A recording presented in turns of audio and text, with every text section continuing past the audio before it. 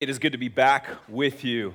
I actually drove back yesterday from Oregon and made it back here in time to be with you. Had a great time up there visiting one of my very best friends and one of our missionaries, Matt Bullock, who is a missionary with Greater Europe Mission in Germany. We're actually going there, or supposed to be going there in August to go visit them. And we had a great time doing the usual things, driving fast cars. And we actually did a little bit of shooting at the range and other things as well, including just talking about the goodness of God in our lives, encouraging one another to lead our families well and to last in the ministries that God has given us. It was a really special and good time together. Before that, though, I had the opportunity to take my oldest daughter camping down in San Clemente. We camped down there at the beach and had a really good time. Got to teach her how to skateboard on a skateboard that I had actually made years ago, so that was kind of special. Then I got to spend some time with my wife, and we got to go to a really, really good restaurant that Rebecca Araujo now works at, and that was fantastic. But I also got to make several trips to the local hardware store. Yes. Got to fill my car with wood. The smell of that, it's so good. Got to bring out the power tools and cut things and hammer things, and it was so good. By the time that I had a chance to come back to the office, my back was aching, and my arms were all cut up, and my hands were just calloused, and so good. So good. Anyone out there experience that's the kind of vacation that you like? Oh my goodness, it was fantastic. You know, as I look back on my childhood to where I'm at now, the question that I used to have, it isn't a question anymore. I used to be thinking, who is Jared? What is this guy made for? What is he? What am I into? What are my interests? That's not a question anymore. I know now who I am. I'm a guy that likes to build things. I like to create things. I'm the type of person that has just this deep-seated need to use my hands and my brain to make things. And it can be really costly. And it can be very frustrating. And sometimes it's just exhausting. And sometimes I'm laying flat on my back because I should not have done this. And yet the process of it and the result of it is just so fulfilling for me. And it's like life-giving and energizing. And when I build something, it gives me that sense that I'm participating in something that I was made for. I was built for this, built to build. And some of you can relate. Some of you love building things as well, and you love that sense of accomplishment that you get. And the materials that we use may be different, right? Some of us use wood and nails. Some of us use flour and baking soda. And some of us build things with shovels and soil, and other people use keyboards and source code. Some of us use nurseries and strollers. Some of us use fitness equipment, right? And protein shakes. There are a lot of different ways to build, a lot of different builders out there. But I think that if we stopped and we thought about who we are, we would realize more and more and more that there are many more of us who are builders than we once initially thought. We build buildings, we build businesses, we build arts, we build crafts, we build cultures, curriculums, forts, families. So many of us are builders, and as we build, I think we take after the one who made us, the Maker himself. You know, the very, very first verse in the Bible, the very first thing it says about God is that he built something. He created something. In the beginning, God created the heavens and the earth. He's the creator. He's the builder. It's the thing that started us off in this life, and it's actually the thing that he continues to do even now. And on the seventh day, God rested, and yet the building continues. He's still creating. He's still making. You know, the people that Peter was writing to, they had placed their trust in Jesus Christ, and now they were paying for it. And they were experiencing all kinds of hardship. The world was not a positive place for them. We once lived in a world where acknowledging Christ actually was a beneficial thing to you in society. You actually place your trust in Christ and you go to church and everyone says, oh yes, good upstanding member of society. I'm going to go to that person's business. And so we flourish together. But then it turned to sort of a kind of a neutral place where being a Christian was kind of this, it's okay, it's not necessarily good, not necessarily bad. But we're coming into, in fact, we're really kind of solidly there now, where placing your trust in Christ is actually a negative thing. It has negative results in our world, to the point where if you make your faith known in the public square, there's a very good chance that it's not going to go well. And it wasn't going well for these people. They were facing mounting pressure. Threats were getting real. The culture was becoming hostile. Even the government was beginning to turn on them and formally set its targets on these people just because they placed their trust in Christ. But Peter wants them to know that God is not done with them. Not by a long shot. God's not this salesman that just wants you to sign on the dotted line and then he moves on to the next sucker. That's not who God is. No, he's actively doing a work in the people that he has called out of darkness and to himself. Philippians 1:6 says, he who began a good work in you will bring it to completion at the day of Jesus Christ. And so there is a beginning, yes, but it is ongoing. It's an ongoing work. It's an ongoing molding and shaping and developing until that day when you are finally with him and see him face to face, where it will finally be complete. And he is building a people for something very, very special, and something very, very specialized, something very, very specific. Let's look at what Peter writes in 1 Peter chapter 2, verses 4 and 5. Just 2 verses this morning. We'll just read through them. As you come to him, a living stone, rejected by men, but in the sight of God, chosen and precious. You yourselves, like living stones, are being built up as a spiritual house to be a holy priesthood, to offer spiritual sacrifices acceptable to God through Jesus Christ. In just 2 short verses, Peter lets these Christians know that they are being built up into a people that has been set apart and empowered to worship God in an acceptable way. We're going to unpack that a little bit this morning. We're going to take a look at God's ongoing construction project.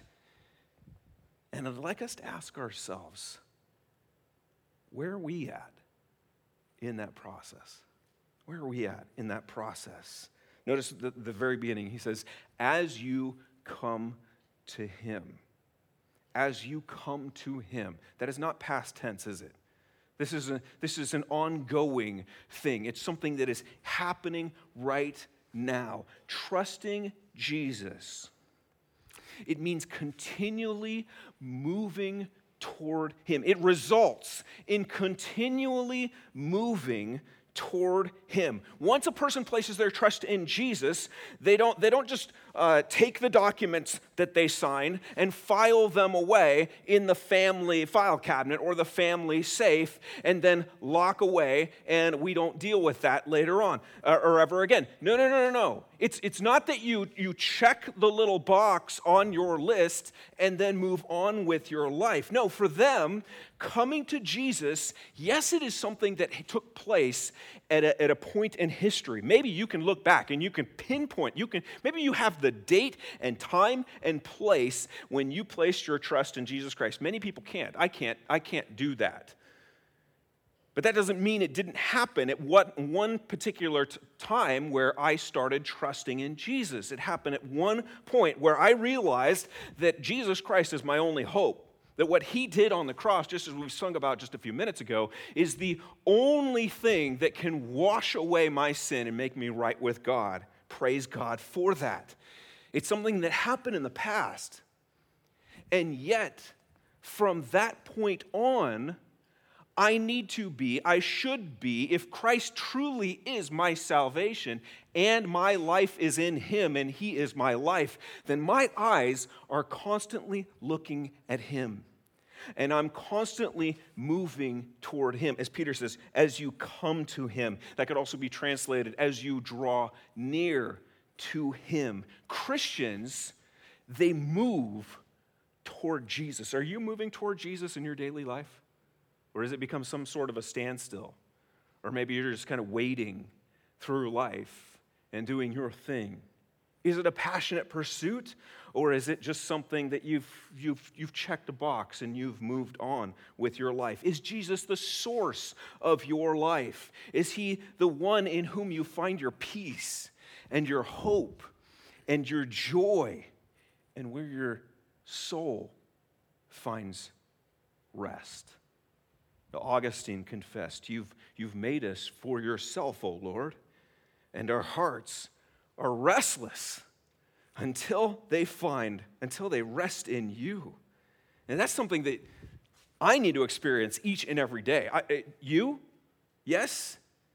We all do, don't we? As we walk through the crazy and the strenuous and the frustrating and the exhausting moments of our day, we continually need to be moving towards the source of peace and hope and joy and rest. There are a couple vacation spots that I think Melissa's getting a little frustrated with me, constantly wanting to go back there. But I want to go. They're familiar and they're good and they're easy and they bring rest to me. Do you have a place like that? Where it's just like, this, I can rest here. For some of us, it's just our homes. And that's the way I felt driving back from Oregon the other day. I'm on the road, and there were rest stops along the way, but you get to those stops and you realize this isn't that restful. In fact, this is nothing like my bathroom at home. Whew. I can make it. 8 more hours.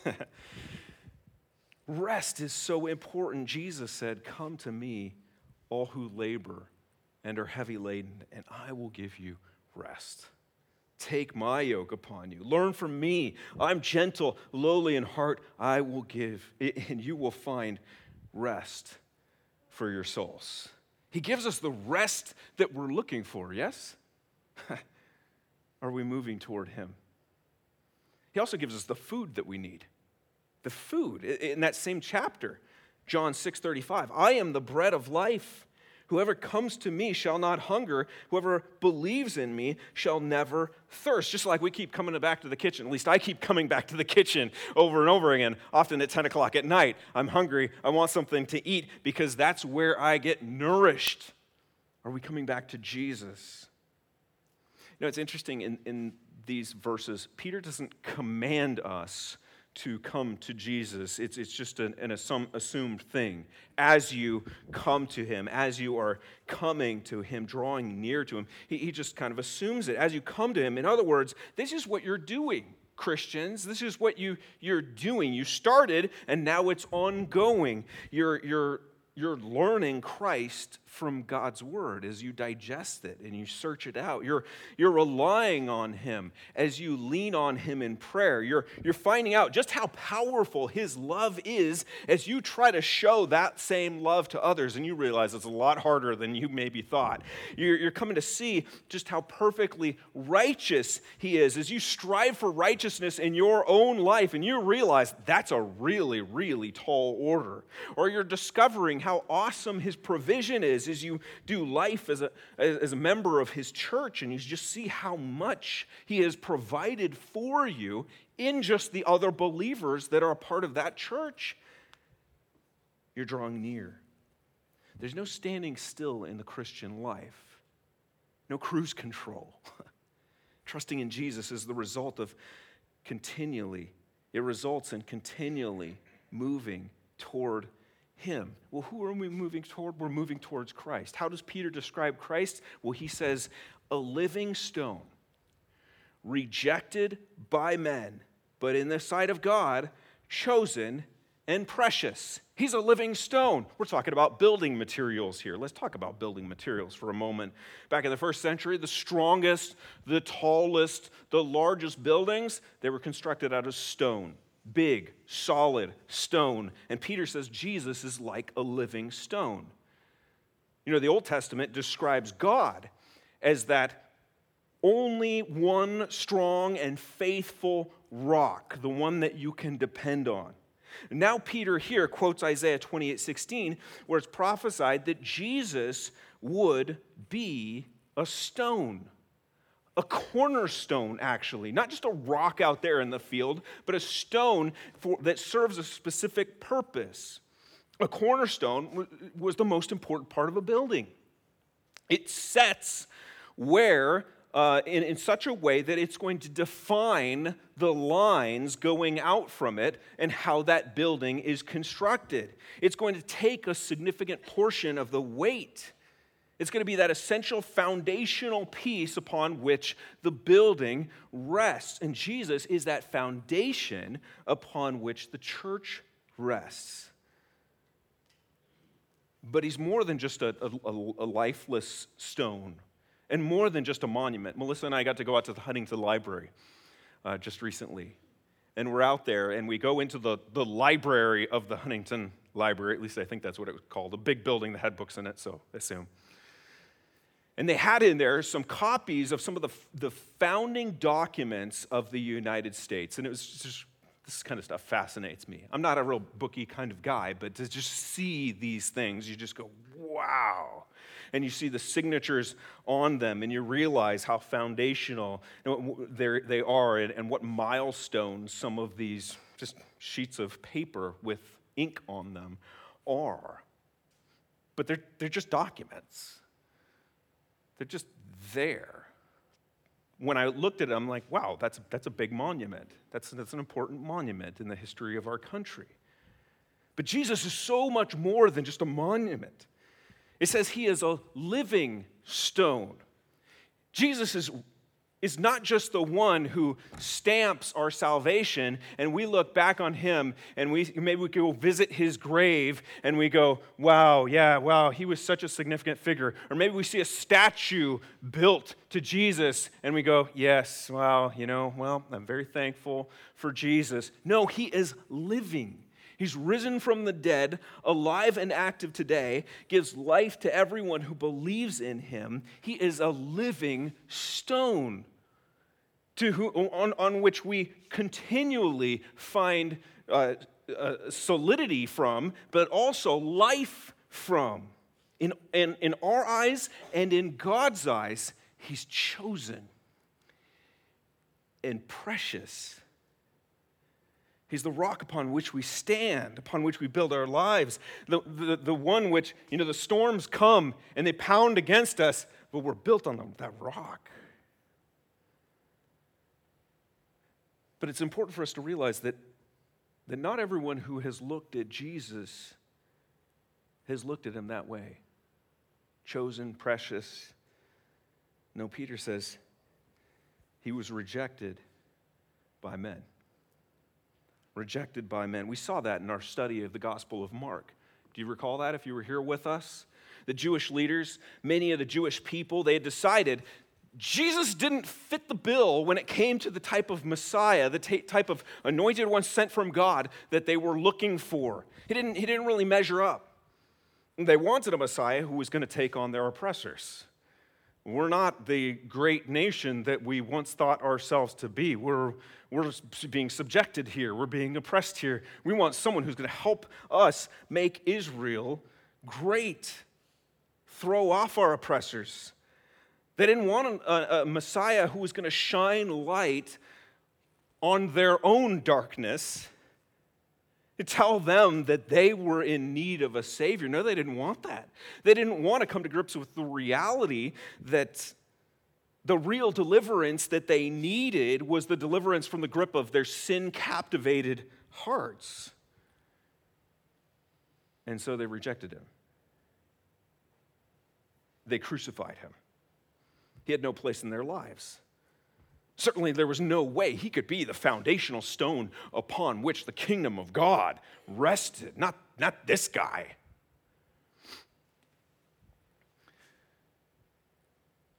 We're living at a time where politics are becoming a major focus of some American churches. Many people are gravitating towards churches that are increasingly political. And I think that's for very good reasons. One of the reasons is that the issues that have been thrust into the forefront of politics are distinctly moral. And they're ones that the Bible clearly speaks to. We see things going on in our world and bills that are being presented, and we go, there's no question that is pure evil. This is not good. You look at bills like Assembly Bill 2223 concerning abortion, and you go, oh my goodness. Something needs to be done about this. Something must be done about this. And not only that, we're witnessing in our country the erosion and all-out war against religious liberties in our nation.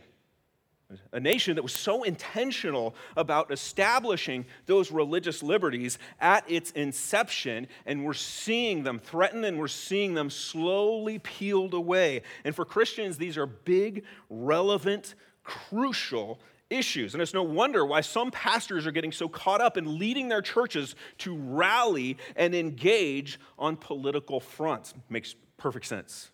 Absolutely, I understand it. But before we go all in and make this a place, this church, a center for political warfare, I think it's important that we think carefully about a few things. Think with me for just a few minutes here. First of all,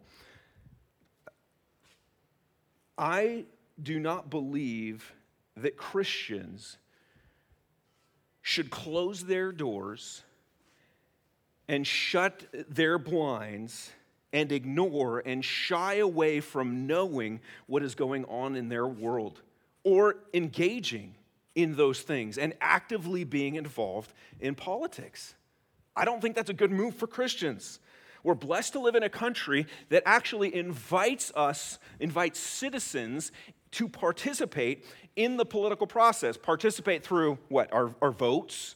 We can call our representatives. We can sign petitions. We can even sign recalls. We can do all sorts. We can candidate for office. We can do all sorts of different things to try to influence the world. Did you know the Apostle Paul in Acts chapter 22? There was a point where he was about to get beaten by the Romans, and he says, wait a second, guys, I'm a Roman citizen. He calls upon his citizenship and says, because of my citizenship, you cannot treat me in this way. Yes, he was part of the kingdom of God, but he was also a Roman citizen, which afforded him certain privileges. And he had no qualms about using those privileges. It's not a bad thing. And I think the same is true when it comes to our citizenship. We have certain privileges here. They are like gifts from God and opportunities for us to speak and be active in that regard. I think that Christians should take full advantage of that.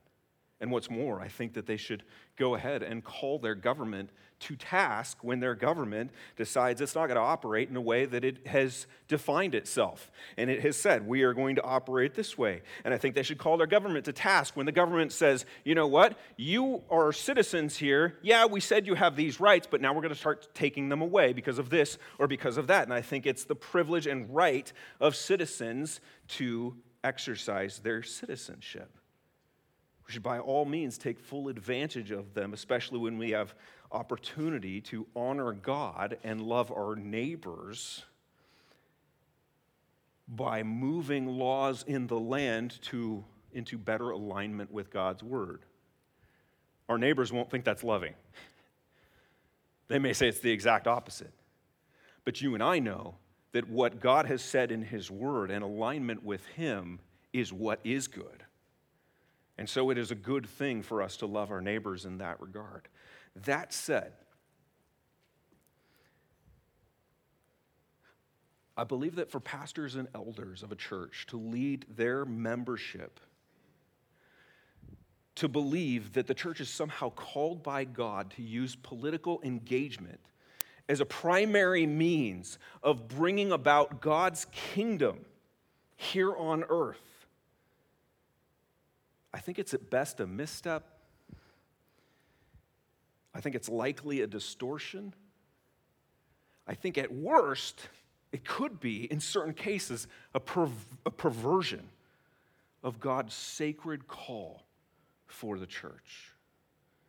See, right here in 1 Peter 2, we see that we are a people who have been called out of darkness, brought into the marvelous light, so that we might what? So that we might proclaim the excellencies of the one who brought us out of darkness and brought us into his marvelous light. Jesus bestowed on us a sacred task, not of fighting Rome, but of making disciples. We see in 1 Peter 5:2, it's the job of pastors, it's the job of elders, not to stir up their people to sign petitions, but to shepherd those people. That's one of the reasons we voted all the way back in January about a new elder form of church governance. The people need to be shepherded. We see in 2 Timothy 4:2 that pastors and elders, they're called to preach faithfully the word of God. This is a calling that they've been given. In 1 Timothy 1:14, they're called to protect their congregations by guarding the purity of God's truth. And Paul said to the Corinthian church, this is 1 Corinthians 2:2, I decided to know nothing among you except Jesus Christ and him crucified. In other words, he had a singular focus. A singular focus. The one and only thing that he was absolutely concerned about and was absolutely crucial to him communicating to those people was Christ. Then, of course, there's the example of Jesus, who was clearly not the political influence that the Jewish leaders and people wanted him to be. Now, some will say, wait a second, Jesus was actually political. Did you see when he came into the temple and he started throwing over tables? Boy, he was angry, wasn't he? Wow. Just throwing tables, pulling chairs out from underneath people. It's true, but do we remember why Jesus did those things? What was he really concerned about here? Did he get all up in arms because the Roman government was doing certain things, or was this more about the sanctity of the temple? I think he said, I know he said, my house shall be a house of prayer. And he walks in and he sees that the temple of God is not being used in the way that it was designed, that it was built for. And he was passionately opposed to that.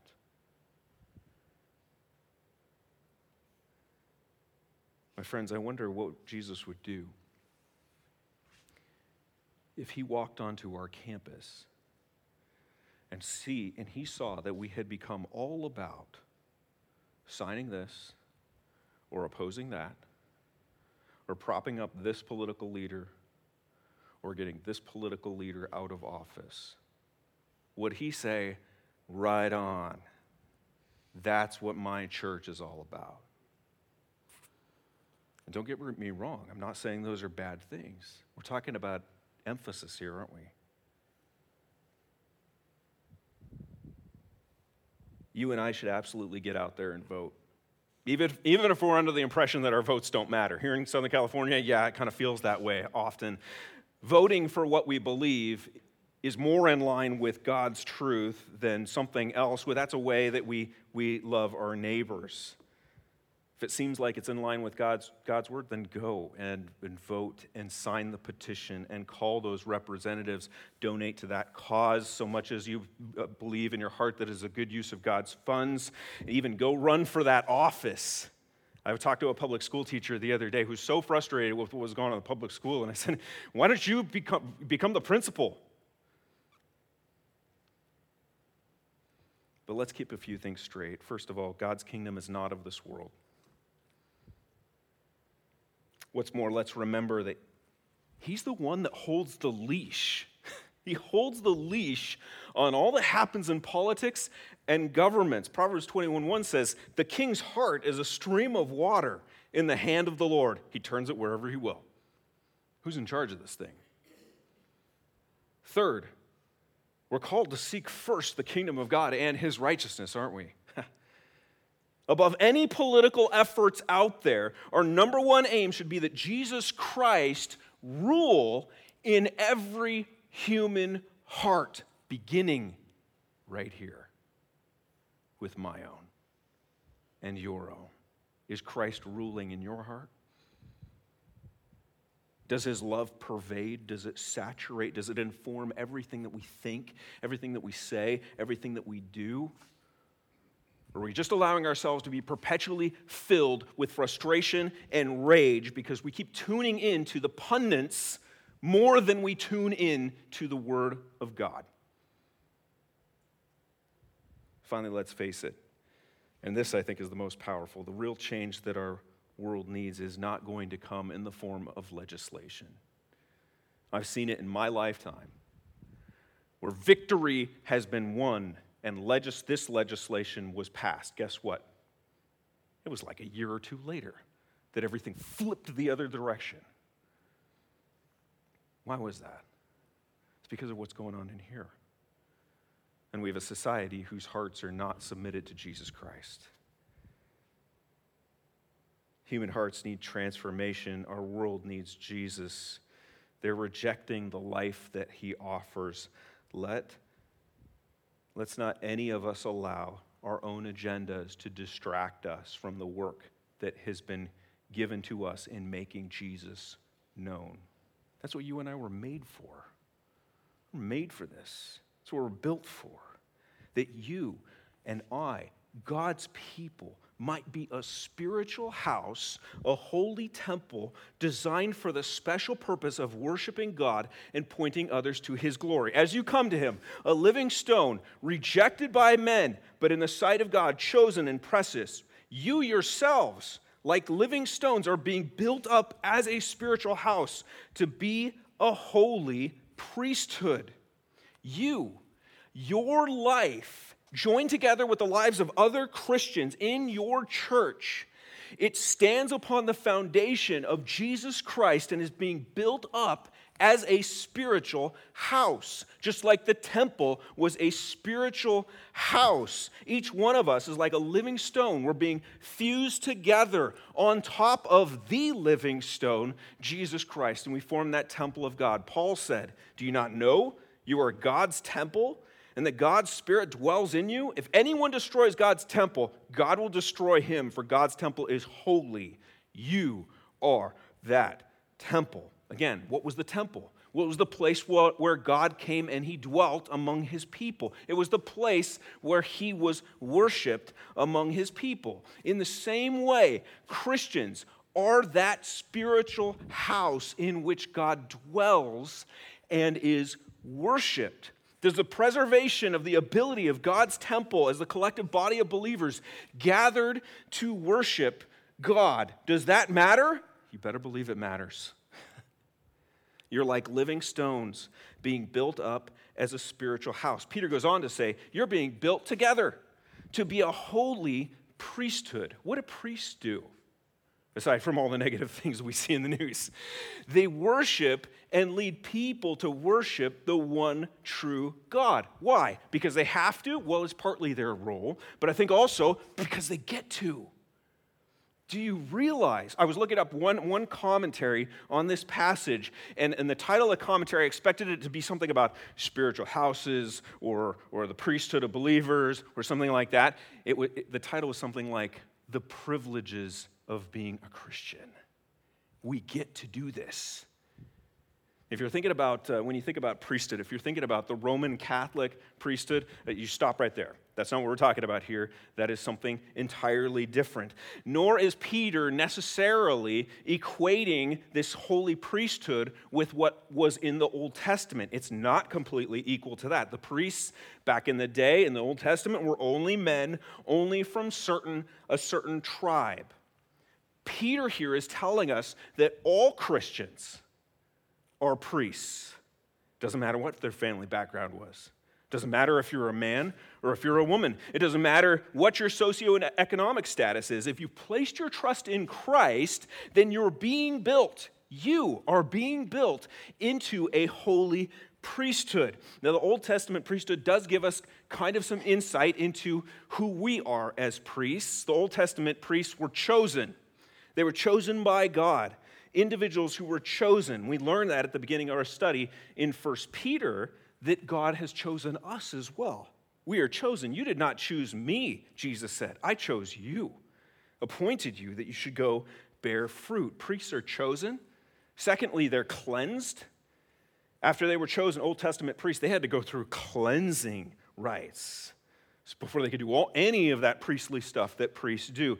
If you want to know more about that, go to Leviticus chapter 8, 6 to 36, you will find details, lots of details. We won't go into them here. Those who trust in Christ are cleansed, aren't they? They're cleansed.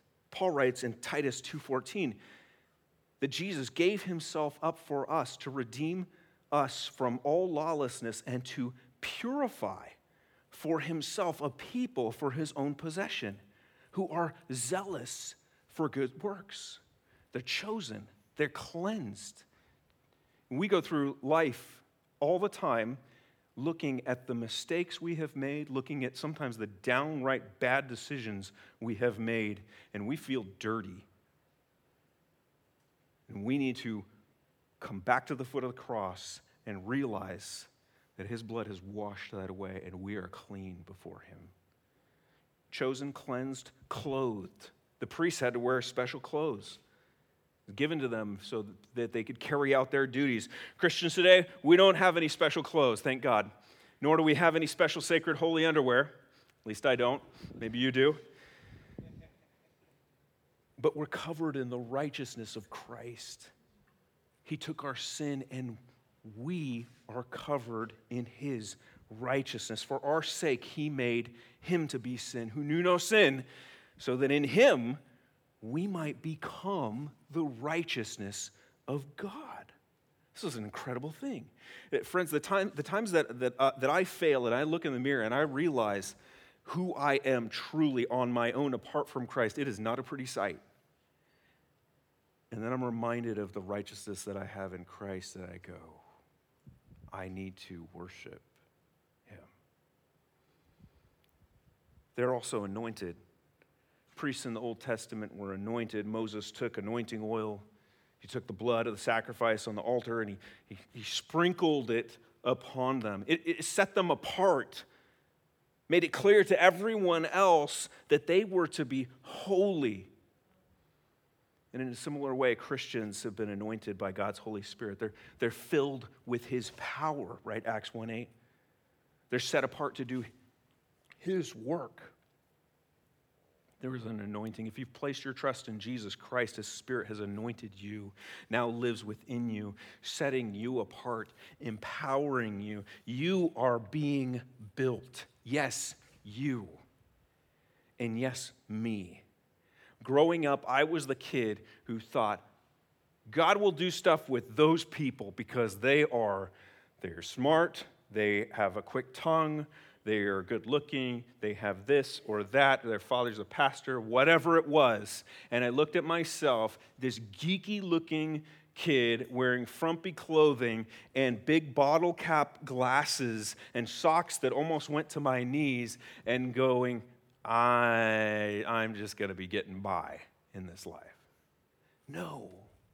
We, God's people, are being built into a spiritual house together and a holy priesthood. But what is it for? Every project has a purpose, doesn't it? Everything you built is built for a reason. Over the vacation, I was able to build an arbor. which I wasn't sure I was going to be able to do, but I built it and it's actually still standing. And it serves a purpose. It makes the yard look kind of cool, I think so at least. And then we have grapevines that we need something for them to grow on. So we're going to attach these grapevines, probably this afternoon actually, and they'll start growing up and grapes will grow off this thing. And when my little girls, they pass through, they're going to be able to get a snack outside. And that is really important because I don't mind if they make a mess outside. The arbor serves a purpose. You and I have been created or being built for a purpose, being built up as a spiritual house and a holy priesthood. Why? What for? What's the purpose, Peter? Don't miss this. It's that we might offer spiritual sacrifices acceptable to God through Jesus Christ. The Old Testament priests, they were offering sacrifices. They were offering animal sacrifices, and those sacrifices, they reminded God's people, well, for one, they reminded God's people of God's holiness. God is holy, you are not holy, and you need to be made right with God. They were monuments testifying to the fact that forgiveness for sin doesn't come cheap, does it? It doesn't come cheap at all. For a sinful life to be forgiven, it required a life. What a sobering reminder that must have been. Can you imagine? We're going to take communion in just a few minutes, and we're going to remember the body and the blood of Jesus Christ. And this is a powerful picture for us.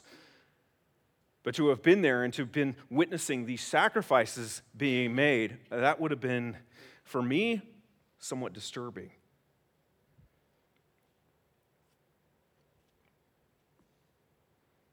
It's because of Jesus, though, that we don't have to make animal sacrifices anymore. It's because of Jesus Christ that Christians now can offer acceptable sacrifices to God. You know, there are a lot of people out there these days who are doing a lot of good things. You see them, some of them have gobs and gobs of money, and they are throwing their money towards this and towards that, and it's actually, in some ways, we agree, that's a positive thing. That's a good thing. You're helping people. You're fresh water for these people and better lifestyle for these people. These people aren't as oppressed as they used to be. That's good. But Isaiah makes it clear that all of those things don't measure up in God's eyes. They're actually like filthy rags, it says in Isaiah 64:6, and that's because all of them are being done by condemned, contaminated, corrupt hearts. And so they don't count. Boy, that's a bummer. But so many good intentions and so many tremendous resources are being poured out here. Wow, that's so sad.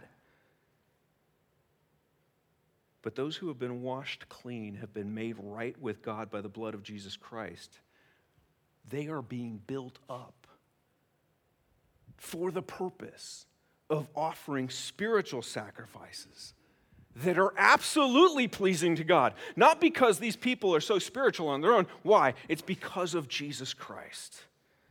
Because by grace through faith, Christ has done a transformational work in their hearts. He's cleansed them of sin. He's clothed them of righteousness. And He's anointed them with His Spirit. And so you now, and I now, have been divinely empowered and appointed to fulfill an all-important purpose, built up to offer spiritual sacrifices, spiritual acts of worship. As Christians move towards Christ, they are being built into a people set apart and empowered to acceptably worship God.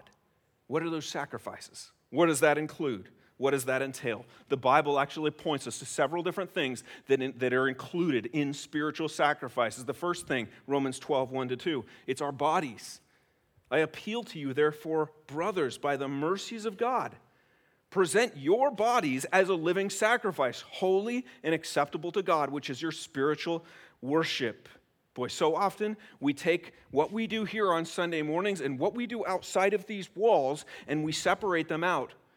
And we reserve spiritual sacrifices for this room where we're singing praises. And yet so very often anything goes outside the walls. He says, do not be conformed to this world, but be transformed by the renewing of your mind, the renewal of your mind, that by testing you may discern what is the will of God, what is good and acceptable and perfect. Notice we're not giving dead sacrifices here. Christ died for us. He's the one who made that sacrifice. We're the living sacrifices. Our very lives, all that we are, once turned away in rebellion against God, now is turned towards him and offered. And that includes what we do with our bodies, what we do with our minds, what we take in with our eyes and our ears, what we think, what we feel, even those hopes and dreams, doesn't it? All of it submitted to God. The greatest commandment, love the Lord your God with all. It includes our bodies. Spiritual sacrifices, it also looks like our praises. Hebrews 13:15 says, through him, then let us continually offer up a sacrifice of praise to God. That is the fruit of lips that acknowledge his name. When you and I praise God, we're giving a spiritual sacrifice. We're celebrating who he is. We're celebrating what he does. And then it's glorifying to him. Thirdly, our good works and gifts of generosity. Those are spiritual sacrifices. Do not neglect to do good and to share what you have, for such sacrifices are pleasing to God. Do you think about that? As you're serving other people, people who have been specially made by him, people who may rub you the wrong way and wrong you in the worst way, and yet they are made in the image of God. And as you use your resources, even who you are, to bring good to them in a tangible way, you are showing them the goodness of your Creator. Spiritual sacrifice. Fourth, people we have led to faith in Christ are spiritual sacrifices. Paul points that out. He's talking about the people that he shared the gospel with and that he shared the truth of Jesus Christ with and how they responded. And he writes this in Romans 15, but on some points I have written to you very boldly by the way of reminder, because of the grace given me by God to be a minister of Christ Jesus to the Gentiles in the priestly service of the gospel of God, so that the offering of the Gentiles may be acceptable, sanctified by the Holy Spirit. And so that in and of itself, people who have come to faith through meeting us, through talking to us, through seeing our lives, that's a spiritual sacrifice. Fifthly, sacrificial love, Ephesians 5, 1-2. Be imitators of God as beloved children. Walk in love as Christ loved us, gave himself up for us. What is it? It's a fragrant offering and sacrifice to God. What greater privilege than to walk in that same sacrificial love that we have been given and shown in Jesus Christ. As you lay down your life and you give of yourself, something that is not very valued in our society today. Walked over, stomped on. When I first went into ministry as a junior high guy, the youth pastor came up to me. He's like, I really should have gone to the hardware store before I met with you today. I was going to pick up a bucket of yellow paint and a paintbrush, and I was going to have you lay down here. I was just going to paint stripes on your back so it was easier for people to walk back and forth all over you. It's kind of what life feels like sometimes. And that's not valued. We're to stand up for ourselves. And we see people doing that on the freeway all the time. And yet we're called to give spiritual sacrifices, and part of that is sacrificial love. And that means putting aside our wants and our hopes, even our dreams for the good of others. You show the world a little bit of what the Savior is like as you do what he has done for you. What a countercultural idea that is. And what would things look like if we actually did that? How many marriages would steer clear of disaster? How many unborn babies would be saved regardless of whatever grotesque and horrible perverse laws are on the books? How many friendships would be restored? How many souls mended, hearts healed, battered and bruised, lives saved? Friends, our world is broken. It's broken. It needs Jesus. That's what it needs. Yes, voting, and yes, getting on this bandwagon or this bandwagon, that may be a really good thing to do, and I don't discourage you from doing that, but the priority and the calling on our lives must be Jesus. Will you show it to them by the way that you lay down your life for their good? Finally, spiritual sacrifices look like prayer. Revelation 8 gives us a glimpse into heaven. And an angel is there. And he's mixing incense with the prayers of the saints on the altar of the throne, before the throne of God. And it says this, and the smoke of the incense with the prayers of the saints went up before God out of the angel's hand. So often we think of prayer just as a means of communication. It's a way for us to share what we need, sometimes get what we want. But the prayers of God's people, his holy priesthood, are a spiritual sacrifice to him. They demonstrate the faith of God's people. They testify to the fact that Christ has accomplished a work within them and their hearts have been softened and turned back toward their Maker. It's powerful. Friends, God is a builder. And if you and I are in Christ, we're being built up for these things, chosen, cleansed, clothed, anointed for this. It's a high calling, highest calling. They rejected Jesus Christ. In the sight of God, he's chosen and precious. And really, the sight of God is the only thing that matters.